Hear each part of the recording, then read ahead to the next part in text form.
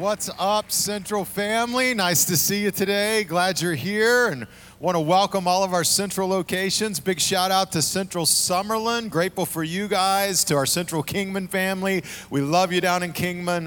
We're grateful for Central Sunrise Mountain, for Central Southern Highlands, for those who are watching online and those joining us in our partnership with God Behind Bars, different prison facilities. Thank you guys for being with us today. Well, hey, we're talking about being simply blessed in our lives, and it's an awesome topic, but I was thinking about, we all want to be simply blessed. Like if I was to ask you, like how many of you want to be blessed? Everybody would raise their hand, right? Except the guy who's asleep. Everybody else is like, I'm in. I want to, even if we don't know what that means, we're like, yeah, if God's doing something, I'll take it. That's great. I want to be blessed. But the challenge is we often find ourselves not simply blessed, but simply stressed. You know what I'm talking about? Just simply stressed. I don't know where your stress points are. We all have different stress points. One of my stress points is travel. Like when I travel, I mean, it just, I get so incredibly stressed out. In fact, one of the things that cracks me up is what people do when you're traveling. Like the people that take their phones and don't put headphones in, but just decide sitting on a plane, they're just gonna listen to their phone on speakerphone and play their music. Any of you had this experience with somebody? You've had that, and it's just like, oh my gosh, what are you doing? Like, I don't want to hear that. I'm sitting right here. You're listening to that. No lie, I was in an airport with Lori a couple of weeks ago, and she's sitting there, and the airport terminal is packed. There are people everywhere. There's no seats, and she goes, hey, let's just watch this on my phone, and she gets it out, and she hits play, and I'm like, hey, we can't do that. She goes, oh yeah, there's ambient noise. There's people all around. It doesn't matter. Let's just watch this together on my phone. And I looked at her, I said, Lori, you are one of those people. And I had no idea. And now we are one of those couples. And we are listening. I couldn't do it. I was like, turn it off. I got to have headphones for that. I remember once I was on a plane and this father got on the plane with his two little girls and then a little boy. The little boy was a toddler. I mean, he wasn't very old at all. Old enough to walk, but that was about it, right? Talk was it.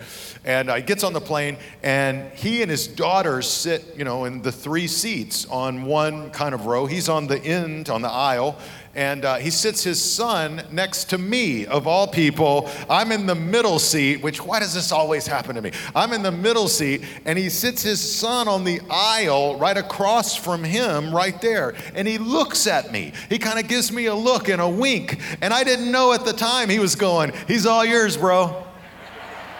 No lie. We had like a 4-hour flight ahead of us. And on this flight, the kid looks up at me and he goes, let's play. I'm like, you gotta be, I love kids, right? But I don't know that I love them that much. I'm like, you wanna, so like we're coloring in his little color book, and we're playing games on iPads, and I'm getting extra snacks for him and apple juice and whatever he wants, right? And at one point I look over, I'm like, where is Dad? What the heck is going on? And Dad is crashed out taking a nap. I'm like, people crack me up, but that just stresses me out. I can't believe it. When I would get on a plane with my kids when they were little, I was totally worried all the time about everybody around me. I was worried about my son kicking the seat in front of him. I was worried about all the movement. People just, they don't care. They don't care. Now, babies on planes, come on. I mean, I love babies. I know you love babies. Babies are awesome, right? But you see that baby come on that plane with the family, and you're just like me, please, Jesus, no, don't let them sit anywhere near me. Like at least a 4 rows circumference here, not around me. I got work I got to do on this flight. And then there's personal hygiene, when we come to travel.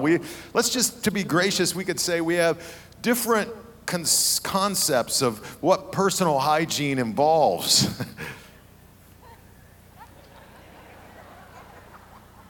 And I mean, I've seen it all, man. I've seen the guy with, like really overgrown toenails and all kinds of uck on his feet, take his socks off, kick his feet up on the plane. I'm like, really, bro? No, put him down. I sat next to a guy once. He smelled so bad that I was tempted to just look over and go, I got some deodorant in my carry-on bag right here, man, and I would love to give that to you if you'd like. I never got the courage to do it, but the whole time I was just thinking about Anyway, travel is a stress trigger point for me, and we all have our trigger points. You have yours. Maybe yours is work, right? Maybe when people are rude, that becomes a huge trigger point for you. Maybe when people cut you off in traffic, it becomes this huge stress point for you. Maybe financially, there's a lot of stress going on right now, and just finances in general. There's not enough money coming in for all the money that has to go out, and it's just an incredible point of stress for you. And so we want to be simply blessed, but we find ourselves simply stressed. I mean, Valentine's Day just happened, and for some of you, you're single, or for some of you, you're married, and Valentine's Day rolls around and you're like, oh, this again?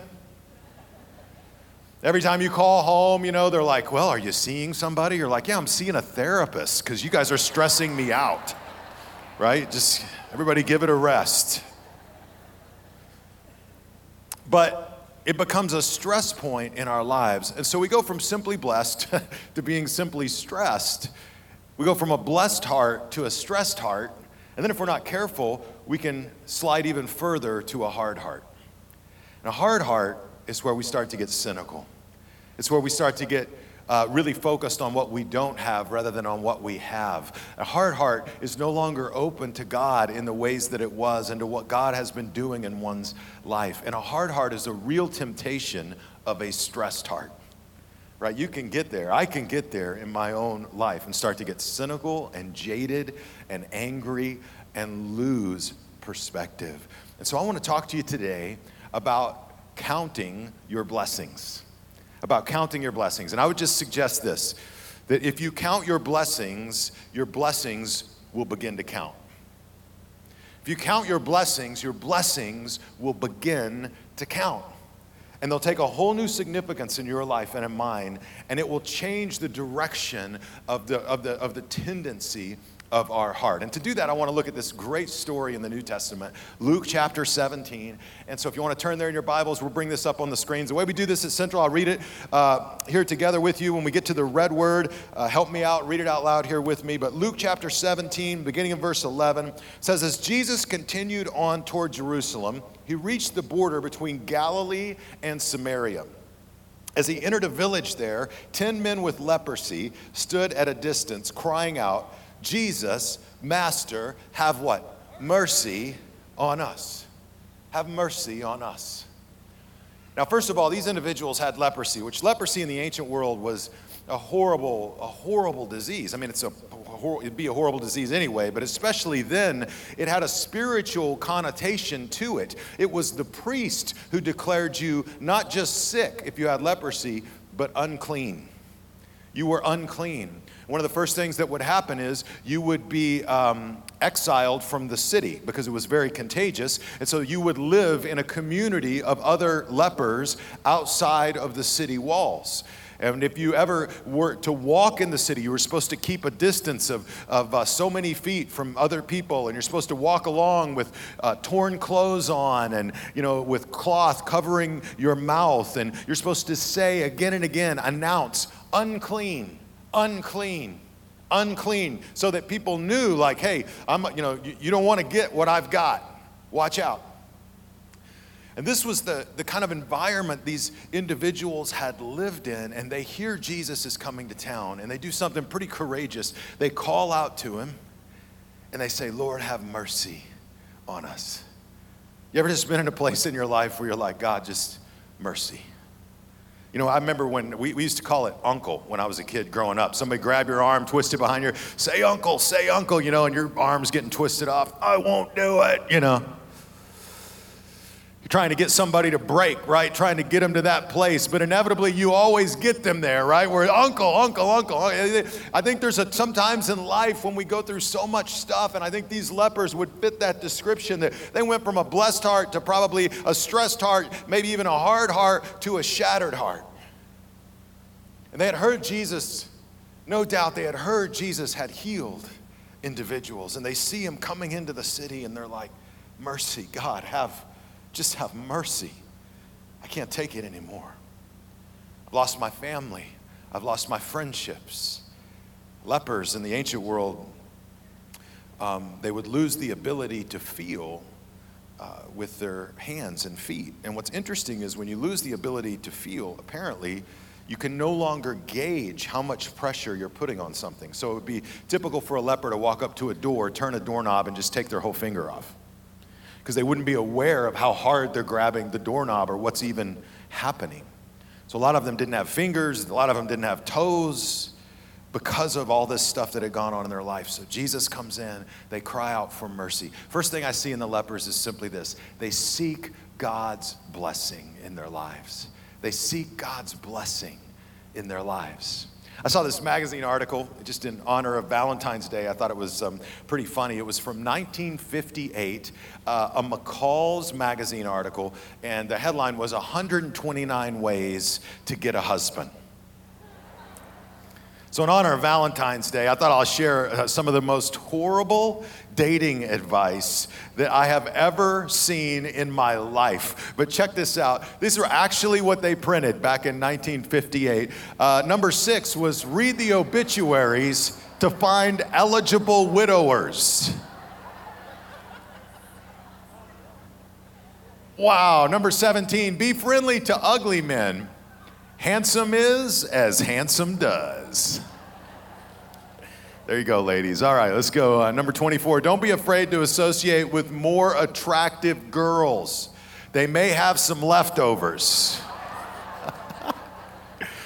All right, number 110, point out to him that the death rate of single men is twice that of married men. 129 ways to get a husband, and you shouldn't do any of those. You know, the best dating advice I ever got when I was single is a guy came to me in the church community and he said, Judd, stop searching to find the one and just focus on serving and being the one for somebody else, being kind to somebody else, being a point of hope for somebody else. And if you serve and seek God, he said, eventually you'll get in a community of people serving, and then you'll look around, and he goes, that's kind of your dating pool. Eventually you're just serving, and then all of a sudden you look over and somebody's standing next to you, and you're like, hey, we're doing this together.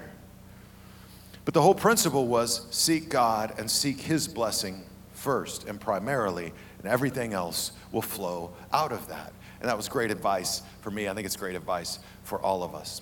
Here's what we see in Luke chapter 17. Let's look at verse 14. Here's the lepers. They call out for mercy. And look at what happens. It says, he, Jesus, looked at them and said, go show yourselves to the priests. And as they what? Went. Notice that. As they went, they were cleansed of their leprosy.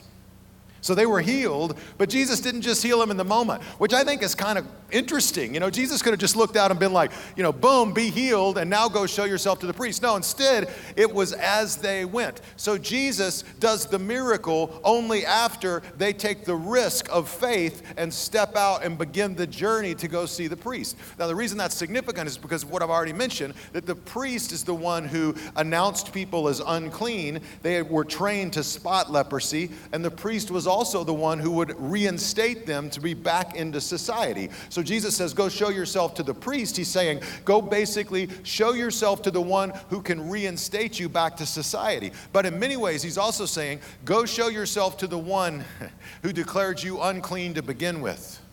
Go show yourself to the one who opened up and introduced so much pain to you in your life. Go back to this place that you really don't want to go back to.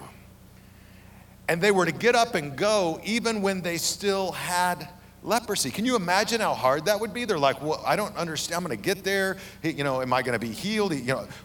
But as they went along, it says they were healed of the leprosy. Sometimes we're waiting on a miracle, right? Sometimes we're waiting for God to do something in our lives, but maybe the miracle is waiting on you. Maybe the miracle begins to happen when you start to activate your faith and just take the next step that God has for you in your life. And by taking that step, it leads to another step. It leads to another step. Jesus tells the lepers, go act like you're healed. Right? Go show yourself to the priest. And as they went along, they received their healing in their life. So I don't know what you're praying for from a miracle standpoint in your life. Some of you may be praying that God will do a miracle in your financial situation, in your financial life. And I believe that he can, and I hope that he will. But until he does, be faithful with what he's given you. Be generous to the church and to others. Leverage the resources God has given you. Show through your actions and your gratitude that you're ready for a greater blessing in your life. As you go along, the miracle could happen. You may be waiting on the miracle may be waiting on you.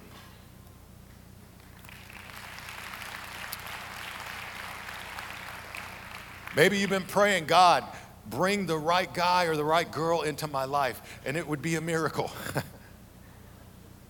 Just allow it to happen. And again, maybe the shift is while you pray that prayer, you begin to focus on being the right guy or the right girl in your own life, so that when that person comes along, they'll recognize qualities and characteristics in you that they'll find special and attractive. And so you begin to do what you can do, focusing on stepping out in faith in your life today, and you begin to prepare yourself as you move along for the miracle that God has for you later.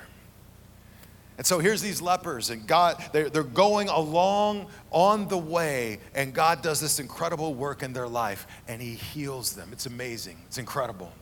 They're restored. I mean, they get to go back and see their families again. They get to see their friends again. They get to, celebrate, hold their kids again. Many of them haven't touched another human being in months or years or decades. They get to touch people again because they've been declared clean by the priest. That stigma of sin and disease and failure is finally gone. And you would think, man, all of those people, after they're healed, they would all run back to Jesus, tell him the story and thank him.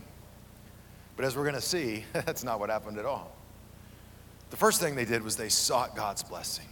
Seek God's blessing in your life. Here's another one. Count your blessings. Just count your blessings and give thanks for all that God has brought into your life. I saw this interesting slide. I thought it was funny. We'll bring it up here on the screen. It says, I'm going to retire and live off my savings. What I'll do on the second day, I have no idea. Anybody relate to that? That's real right there. But we live in a culture that's always challenging us to have more, to get more, that we need more in our lives. And so I've got a treasure chest up here. And this treasure chest, it just represents the blessings that God has given me in my life. You have your sort of symbolic blessing box, if you will. I have my blessing box. It could be family, friends, relationships, all the different ways that God blesses us in our lives. And often, instead of counting the blessings in my blessing box, if you will, I get tempted to compare my box with other people's box. You know what I'm saying? Even though I can't really see in their box, I'm like, that's a big box over there. You look on social media, man, you see somebody's wedding pictures, you're like, look at that wedding. And rather than celebrate what happened in their life, you think, man, why couldn't I have had a wedding like that? We just got married at the little white wedding chapel. It wasn't that big a deal. Right? You see, posts of vacations. Look at that vacation they're on. Wow, why can't we go on a vacation like that? Must be nice. Must be nice. And what happens is we start to compare our box with everybody else's blessing box, and we're not counting our blessings, we're comparing our blessings. And when you start comparing your blessings, here's what I've learned for me personally in my own life. The more I compare, the more I despair. It never goes somewhere healthy. It always, the more you complain, the unhappier you become. And so I need to start looking into my blessing box, into what God has given me. I need to focus on my heart and my life and be focused on what God has done in my life. Because when you compare to others, a couple things happen. One thing that happens is when you look at other people's blessings, the temptation is to be kind of envious or jealous of their blessing, but not realize or think about their burden. Because every blessing comes with a weight. Every blessing comes with a burden. You got to carry that blessing box. So you get a great job. awesome. Pays well, great. Comes with a burden of producing, burden of work. You get in a relationship with somebody and you're thankful and it's awesome, but it comes with the burden of being with them in the good times and the bad, and the good days and the bad days and the difficult days. You have kids. What an incredible blessing. What a heavy blessing they can be, right? And I used to think when they were little, they're going to grow up and then, they're going to move on and we're going to be happy again. But that's not true, because they grow up and you just pray for them even more and worry about them even more and think about all the things you can't control even more. It's a blessing, right? But there's a weight to it. Some of you're praying that God will bless you financially in your life, but make no mistake about it. The more God gives you, the more you're responsible to steward. There's a weight. And often when we start comparing our box to other people's boxes, we don't remember the burden that comes with the blessing. Or on the flip side, in our own lives, we focus more on our burden than on the blessing. For instance, every time you walk by your teenager's room or your kid's room and it looks like a nuclear bomb went off, World War III is going on in there. And you're like, oh my gosh, but hey, that's the burden. The blessing is that they're home. And they're there because one day you're going to walk past that room and it's going to be empty. And you and I are both going to be like, man, I wish I had some dirty socks on the floor right now. Loads and loads and loads of laundry. Because we're going to miss that. It's the burden and the blessing. I mean, he may drive you crazy right now because he never, the boxers never make it in the hamper. The hamper is it's right there. It's so dang simple. Any idiot ought to be able to walk over and drop them in. You even took the lid off so it just sits open, it's just right there. And he chucks them and misses by about 2 inches every time, and they just sort of stack up over in the corner. Listen, when you got married, guys, you got a house or an apartment and you moved in and you saw the bathroom and you thought you were going to have a piece of that bathroom, right? But now it's like 99.9% makeup explosion all over the counter, and it's hot stuff, burns your hands. I don't even know what all these things are, curling irons and straighteners. And all that can get frustrating if you just focus on the burden, right? But the blessing is you're still together. The blessing is you're still doing life together, and it's nice to be with somebody that you love. And the truth is we're all on borrowed time. None of us know how much time we have. And we got to pause to remember the blessing of what God has given us in that moment. Count your blessings. I've been trying to do it in 2019 on the regular. I've been trying to stop on a regular basis and just go down the list of all the things that I'm grateful for. God has given us a secret weapon, a key, if you will, to help us open up the blessing box and experience even more of what God has for us in our lives. And that key is gratitude.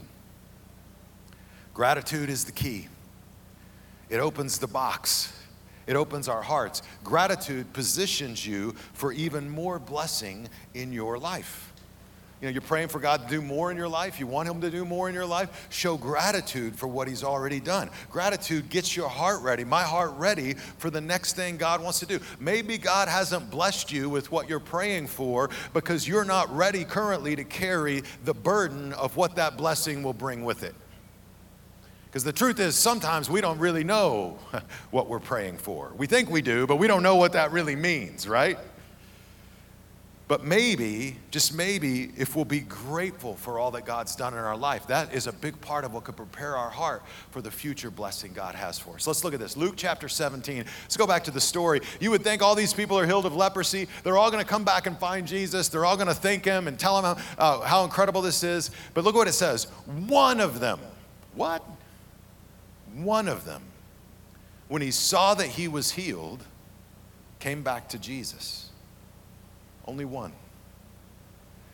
And it says, he came back to Jesus shouting, "Praise God." And he fell to the ground at Jesus' feet, what? thanking him for what he had done. This man was a Samaritan.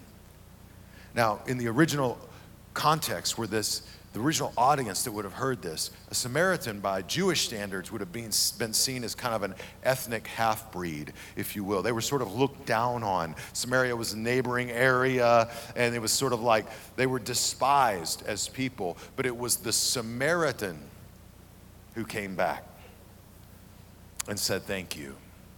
And Jesus asked, didn't I heal 10 men? Where are the other 9? Has no one returned to give glory to God except this foreigner? And it says, and Jesus said to the man, stand up and go. Your faith has healed you. You can sense his disappointment. You can sense his frustration. Did I not heal 10 men? But only one came back and said, thank you. I don't know about you, but what I want for me in my own life, what I want for my family, I want to be the one that comes back and says thank you. I want to be the one that is not afraid to get down on my knees and to acknowledge all that God has done for me in my life. When I cried out for mercy and God showed me mercy, even though I didn't deserve that mercy. When I needed rescue, God rescued me even when I didn't deserve that rescue. When I needed hope, God gave me hope, even though I didn't know where it was going to come from. I want to be the first to come back on my knees. God, thank you, praise you, I worship you. You're number one in my life. I'm grateful. God, if you don't bless me with anything else in my life, you've already blessed me with so much more than I could ask for or imagine, with forgiveness and hope and eternal life and your spirit working and dwelling in my heart and in my life. God, I am blessed. I'm blessed. And this man comes back, he says, thank you. Friends, will you be one of those people that comes back and says thank you, that shows gratitude for all that God has done in your life? And in Jesus' story, it was the majority that didn't come back and say thank you. They took the blessing and they went about their busy life. Maybe they were just distracted. Maybe they didn't think about it. Maybe they were just so overwhelmed with joy, they wanted to go see their families again. Not trying to just beat them up. I don't know the whole dynamic of the story, but I know Jesus was frustrated because they didn't come and give thanks. Be grateful. Count your blessings, and your blessings will start to count. And in our lives, there's a couple ways that we can say thank you to God. We can say it verbally through our prayers. We can just say, God, I thank you. I give you praise for all that you've done, just as we saw this person do. You can say it when you come to church through worship and singing. That's one of the reasons that we sing. And maybe you're not a big singer, but you can just sort of like chill out and look real cool. But in your heart, you're there, like you're saying, yes, God, I thank you. I give you praise. I give you gratitude in my life. That's why we're generous. We bring our tithes and our offerings. It's a way that we say thank you. We talked about being a generosity rock star. One of the statistics that I saw this last year was amazing to me. We saw 14,000 people, just over 14,000 people last year at Central across our locations named Jesus the leader and the forgiver of their life, which is remarkable. We also have 1,400 people who took a step to become a generosity rock star in their life. And I just thought that was kind of uncanny. 1,400 equals 14,000. Those are people just like myself who've been rescued by the grace of God. And through our generosity, we can be rescuers. And that's one of the ways we could say thank you. So if you've never taken that step in your life, there's a card in the seat back in front of you or across our locations. There's a card that's available under the seats there. You can grab it, and it just tells you how to take the step of generosity, being a generosity rock star. And there's an envelope that you can use to put that in. It's just a way to facilitate you being generous back to God. It's one of the ways that we say thank you. We use our gifts. It's another way we say thank you. We use the talents and the strength he's given us and the health that he's given us. And we say thank you. I want to be one of the people that says thank you and that remembers who Jesus is. Something that dawned on me this week. If you read through the Gospel of John was actually written by John, and he never really refers to himself in the Gospel as John, but he refers to himself in this way: the disciple who Jesus loved. That's what he calls himself. He was followed by the disciple who Jesus loved. And it just struck me, a lot of times we focus on our love for Jesus and our love for God and what we need to do to even say thank you to God and all of that, but it really all comes back to getting to a place where in our own hearts and lives, like John, we can say, you know what? I'm the guy that Jesus loves. I'm the girl that Jesus loves. I'm the person that Jesus loves. That's what my identity rests in. That's what gives me gratitude and fills me with hope. You're somebody Jesus loves. You too are the disciple Jesus loves. It's an awesome thought. You don't have to earn it. It's not about how good you are to achieve it. It just is. And here's John as he writes this gospel. He's finally gotten to a place in spiritual maturity where he self-identifies not as the one who loves Jesus. No, I'm the one Jesus loves. And when you realize Jesus loves you, it starts to change your self-perception, your God perception, everything else as you live your faith. So this week, be grateful. Gratitude is the key that unlocks the blessings that God has given us in our life. Count your blessings, and you'll make your blessings count. And friends, through all of our lives, as we give thanks and praise to God, let's be the people that return to Him again and again and again and say thank you. Maybe you're here today, and maybe you've never crossed the line of faith. And I would just invite you to consider stepping out and trusting Christ in your heart and in your life and allowing Him to move and work in your life through a simple act of faith. Maybe you're just at a place where, like these individuals in this story, people are just saying, mercy, God, I just need your mercy. I need your help. And it's okay to cry out to God for help and for healing. And I believe you'll find that Jesus can do an awesome work in your life of forgiveness and restoration, that He would love to give you hope, that He would love to be the one that loves you, and He would love for you to know it. So if you'd all close your eyes and bow your heads, if you'd like to become a follower of Jesus, you can take that step in your life by just repeating a simple prayer after me. Just say, dear God, I thank you for loving me. Thank you for sending Jesus into the world. I believe He died on the cross for my sins. I believe He rose again. Forgive me for my sins. Give me the gift of eternal life. Help me face the challenges that I'm up against. God, I surrender my life to you. In Christ's name.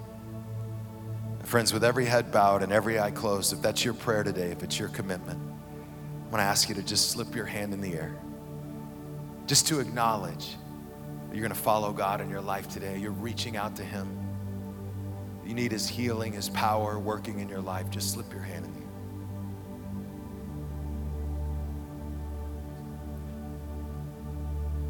God, I thank you for your love, and I thank you for each person just reaching out to you. I pray you'll show up in a powerful way in their heart and in their lives. Remind them of your purpose for them. Renew them and restore them. Fill us all with your energy and joy. And may we go forward this week and serve others and make a difference in their lives because of who you are. We thank you in Jesus' name. Amen.